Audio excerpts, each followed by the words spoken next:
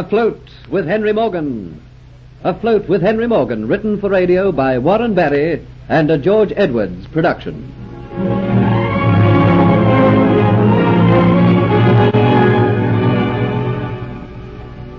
Jeffrey Hunter and the Negro Hero plan to escape from the swamp and hide in the forgotten stone hut which is over the top of the hill. While out bringing in provisions, Hero and Jeffrey slip away to see the hut. There, to Jeffrey's amazement, he finds Kitty being kept a prisoner. She briefly tells him what has transpired, but before he can release her, Dolores is seen returning, and he has to leave. However, he promises to return and rescue her. Reaching Hero, he tells him that they must escape that night, release Kitty, capture Dolores, and return to Port Royal before Henry Morgan sails on his expedition. In the swamps, Hero and Jeffrey listen to the storm, and when the others have fallen into an exhausted sleep, they remove their fetters and quietly creep to the door. There, Jeffrey complains of dizziness and weakness, and Hero realizes that Jeffrey is in the grip of the dreaded fever. I can't take another step, Hero. I don't know what it is. I think I must have strained myself today. You ain't strained yourself at all, Master Jeffrey. You've been mighty sick man. What you've got is the fever. Then you go on, Hero. Don't wait for me. If I have the fever, I'm as good as dead. I ain't going without you, Master Jeffrey. Do you know what they do to you if they find you with your fetters gone? They flog you nigh to death, and then they throw you to the alligators alive. I'm not leaving you to that fate. No, sir. You'll have to put your best foot forward. I ain't forgetting you saved my life. You must come with me. No, you go, Hero. Go before your talking wakes the others, and they give the alarm. Glory be. It goes and falls like that at my feet. You've been mighty big and heavy man, but Hero, he's strong. Your legs won't carry you, so my legs will carry the both, eh? No sakes, if he ain't hot. Now, good Lord, please send us a flash of lightning. That's right. Thank you, Lord. You showed me the way to run.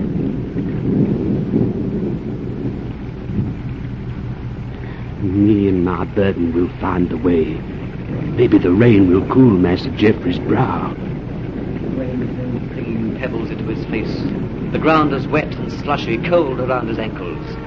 His great muscles strain beneath the velvet blackness of his skin with the added weight of the restless, burning, hot, unconscious form that he carries in his arms. Anxiously, Hero looks towards another stone hut, distinguishable in the darkness only by the lights which stream from its windows. A burst of laughter comes from there. Hero grins with satisfaction. The guards have shut themselves away with their cards and their rum. The storm deters any from venturing out to inquire into the condition of their charges. Waiting for another flash of lightning, Hero takes note of his surroundings and direction. Then the storm merges his black body and night into one. The track runs steeply up the hill. His feet wade through the miniature torrent which the rain has made. But the wetness has made his heart happy. It will wash away that telltale odor which the bloodhounds in the meadow will seek in vain. Except for the thunder, the rain on the leaves, the wind in the branches, there is stillness in the jungle. All shapes and forms are swallowed up in the inky blackness, to be occasionally revealed for an instant, stark and white, fearsome in heaven's moment light. Up the jungle path, Hero struggles. The added burden, together with a deeply buried superstitious fear of storms inherited from a race born deep in an African jungle, causes his foot to falter. A stumble is recovered from. But human limbs are tired. A heart is pounding beneath a black breast. Sweat is running down a black brow, trickling into large white eyes. Up and up the slushy path, his task becomes a labor. Arms and legs are growing numb with fatigue. A stagger comes to his gait, and Jeffrey murmurs restlessly in his arms. Oh, Lord, give me light, and show me soon my journey's end. As though in answer, the deadly white of lightning flashes from the sky, showing the hilltop near at hand.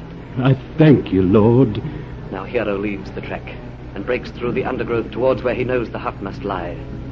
His simple soul offering prayers that he may be near his journey's end. Then a thought returns from that part of his mind which slumbers. Remembers now. There's someone in that hut. Someone who's a friend of Master Geoffrey. But I can't take him there. No, sir. Didn't he say he had an enemy there, too? I'd better not risk it. I'd better find some other place. Bewildered by this change of plan, Hero blunders off in another direction, his eyes trying to pierce the gloom, looking for a place of safety to hide his friend who is in such need of aid, till at length limbs will go no further, and he sinks with his burden to the ground. Quietly he lies there while the wind dies away, and his ebbing strength slowly returns to his fatigued body, and Geoffrey beside him mumbles and mumbles in his delirium. The urgent need for safety and security echoes in his mind. Ah, Lord, show me place to hide. And his eyes stare out into the blackness, and the rain eases into a fine misty drizzle. While he stares, something seems to merge from the blackness and take shape. It is a tree, a giant, centuries old, whose very limbs seem to droop with age. I thank you, Lord. With strength born of hope, Hero is on his feet, Geoffrey across his shoulders, and he seeks a footing on the thick gnarled trunk. Up he climbs, passing the lower limbs until he comes to a broad one hidden beneath a forest of leaves. And at sea, out in the bay at Port Royal, Morgan's ships swing gently in the quietening swell, and the lights of Port Royal flicker mistily through the thin, soft rain. Now the wind has gone. All that is heard is the faint slap of the swell and the murmuring creaking of ships cradled in the now benign sea, their lights bobbing like will-o'-the-wisps of an Irish bog.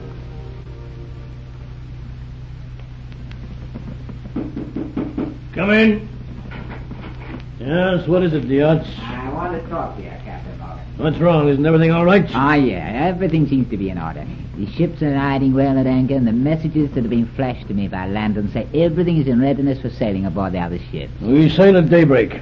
The storm didn't last as long as I thought. Well, that is all, Diaz. You'd better have an early night. There'll be plenty of work for you to do in the next few days. Yes, Captain. Well, what are you standing there for? Get about your business. There's just something, Captain, I wish to discuss. Well, what is it? Can't you see I'm busy working out details of the expedition? I'm away from Port Royal now. Time for idle chatter is over. My mind is occupied with serious business. Possibly you have forgotten, Captain, but late this evening before we left Port Royal, you told me about your certain sailing orders. Yes, I remember. You seemed reluctant to carry them out. Oh, it wasn't that I was reluctant. It was only that I was thinking of your welfare, Captain. The men who had been left on shore, they didn't know about the new sailing time. These men are still ashore. I told you they had to stay ashore. You're concerned with the ship now, Yeah, Diaz. but the Captain, it was arranged that I should go back in a longboat and round them up. In all, there's quite a serious loss of men which you can ill afford. The seas are too heavy. Oh, no, but now the wind has died away. There's not even a sigh in the rigging. The sea, she is gentle like the love of a mother.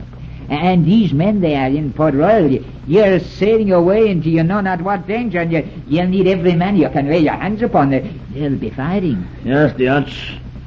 I like not to leave these men behind. All right, Diaz. Go back to Port Royal with a squad of men and as many longboats as you can need, and bring those stragglers back to the ship. That is all. Like a man reprieved at the last moment, Diaz bustles about, organizing crews for the longboats. A lopsided smile lurks in his mouth, twisting one corner of his thin lips. An article hangs heavy in his pocket, the Aztec necklet, his passport to Cuba and fortune, and the satisfaction of his base and evil designs. A poem of pride sings in his heart as he thinks of his cleverness at duping Henry Morgan. Excitement makes his heart pound.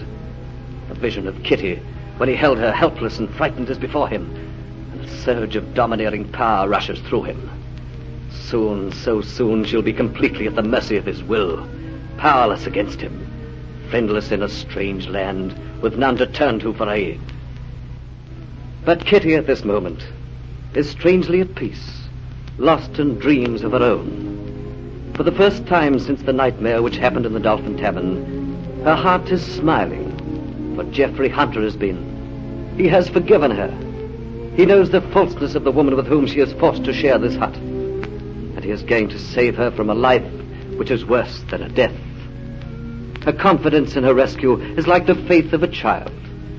And as she listened to the storm which howled outside, she knew and believed that tonight Geoffrey would escape and carry her away.